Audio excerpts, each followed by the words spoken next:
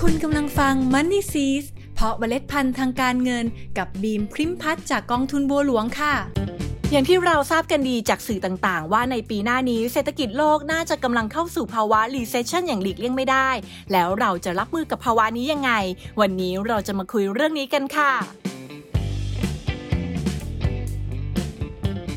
สวัสดีค่ะอย่างที่เกริ่นไปเมื่อกี้นะคะว่าในปีหน้านี้เศรษฐกิจโลกน่าจะกำลังเข้าสู่ภาวะ recession หรือภาวะเศรษฐกิจถดถอยซึ่งก็น่าจะเป็นเรื่องที่ทุกคนให้ความสนใจและกังวลใจอยู่ไม่น้อยเลยใช่ไหมล่ะคะโดยส่วนตัวแล้วนะคะพิมคิดว่าสิ่งที่พวกเราทุกคนควรทำก็คือมีสติและมีความเข้าใจในสถานการณ์ที่กำลังเป็นอยู่ในปัจจุบันซึ่งความเข้าใจในที่นี้นะคะก็คงไม่ต้องถึงกับขั้นเข้าใจอย่างลึกซึ้งรู้ทุกเรื่องทุกตอนแต่ก็ขอให้พอรู้และติดตามข่าวสารบ้างว่าทิศทางเศรษฐกิจเป็นยังไงและมีอะไรเป็นปัจจัยบวกลบที่เกิดขึ้นมาบ้างทั้งนี้นะคะสิ่งที่สำคัญที่สุดคือการวางแผนการเงินของตัวเองต้องวางแผนให้ดีโดยเฉพาะการมีเงินสดสภาพคล่องที่เพียงพอ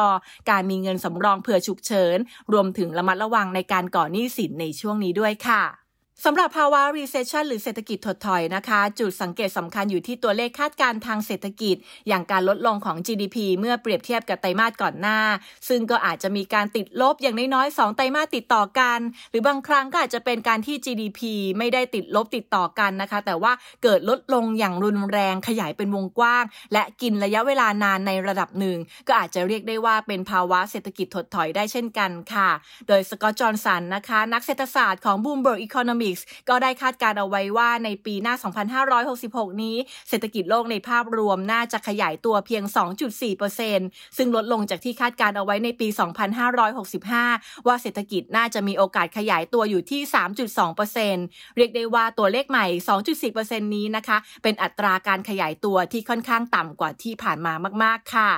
นอกจากตัวเลข GDP แล้วนะคะเราอาจจะต้องติดตามปัญหาความขัดแย้งระหว่างยูเครนและรัสเซียกันต่อไปเพราะปัญหานี้อาจส่งผลต่อราคาของสินค้าหลายๆอย่างเช่นน้ำมันดิบปุ๋ยเคมีแร่แพโรเดียมนะคะที่รัสเซียเป็นผู้ส่งออกในระดับท็อปทีรวมถึงข้าวสาลีข้าวโพดและน้ำมันดอกทานตะวันที่ทั้งสองประเทศนี้เป็นผู้ส่งออกรายใหญ่ซึ่งถ้าหากยังดีกันไม่ได้นะคะก็อาจจะส่งผลให้สินค้าเหล่านี้ราคาสูงขึ้นหรือขาดแคลนในบางช่วงและถ้าหากเรามีความจำเป็นต้องบริโภคก็จะทำให้เรามีค่าใช้จ่ายที่สูงขึ้นหรือหากเราไปลงทุนในบริษัทที่ใช้วัตถุดิบต่างๆเหล่านี้นะคะก็อาจส่งผลในแง่ของการผลิตที่อาจจะล่าช้าหรือมีราคาต่อหน่วยที่สูงขึ้นซึ่งก็อาจจะส่งผลกระทบต่อกำไรขาดทุนและผลตอบแทนได้ค่ะต่อไปอีกประเด็นหนึ่งนะคะที่ยังคงต้องจับตามองต่อไปก็คือการที่เฟดพยายามที่จะแก้ไขปัญหาเศรษฐกิจของตัวเองด้วยการปรับเพิ่มขึ้นอัตราดอกเบี้ยนโยบายซึ่งจะว่าไปแล้วในปีนี้เฟดเองก็ได้ปรับเพิ่มขึ้นอัตราดอกเบี้ยนโยบายขึ้นมาเยอะแล้ว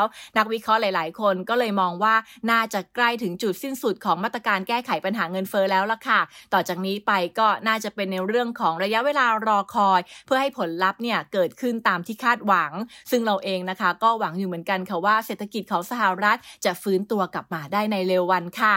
จะเห็นได้ว่าแต่ละประเด็นที่บิมได้หยิบยกขึ้นมาให้เราคอยติดตามกันนะคะล้วนแล้วแต่เป็นประเด็นเดิมๆที่เราเจอกันในปีนี้แทบจะทั้งนั้นเลยใช่ไหมล่ะคะนั่นก็หมายความว่าปีนี้ฟีลยังไงปีหน้าก็ฟีลอย่างนั้นแหละค่ะแต่ก็จะเพิ่มเติมความรู้สึกหนักหน่วงขึ้นมาหน่อยนะคะเพราะว่าเราอยู่ในปัญหาและประเด็นต่างๆเหล่านี้มานานพอสมควรแล้วนี่ก็เลยเป็นที่มาของการที่บิมบอกทุกคนไปว่าวิธีการที่จะรับมือภาวะ recession ที่ดีที่สุดก็คือการมีสติและมีความเข้าใจในสถานการณ์ที่กำลังเป็นอยู่ในปัจจุบันรวมถึงการมีเงินสภาพคล่องมีเงินสำรองฉุกเฉินที่เพียงพอและก็อย่าพยายามก่อหนี้สินจะเรียกได้ว่าเป็นการใช้ชีวิตอยู่บนความไม่ประมาทเอาไว้ก่อนก็ว่าได้ค่ะนอกจากนี้นะคะอาจจะต้องเสริมสร้างทัศนคติในการทำงานให้กับตัวเองด้วยให้กำลังใจตัวเองเยอะๆนะคะท่องเอาไว้งานมีเงินมาบันดาลสุขชีวิตจะไม่มีสุขถ้าไม่มีงานและไม่มีเงินในช่วงนี้ค่ะ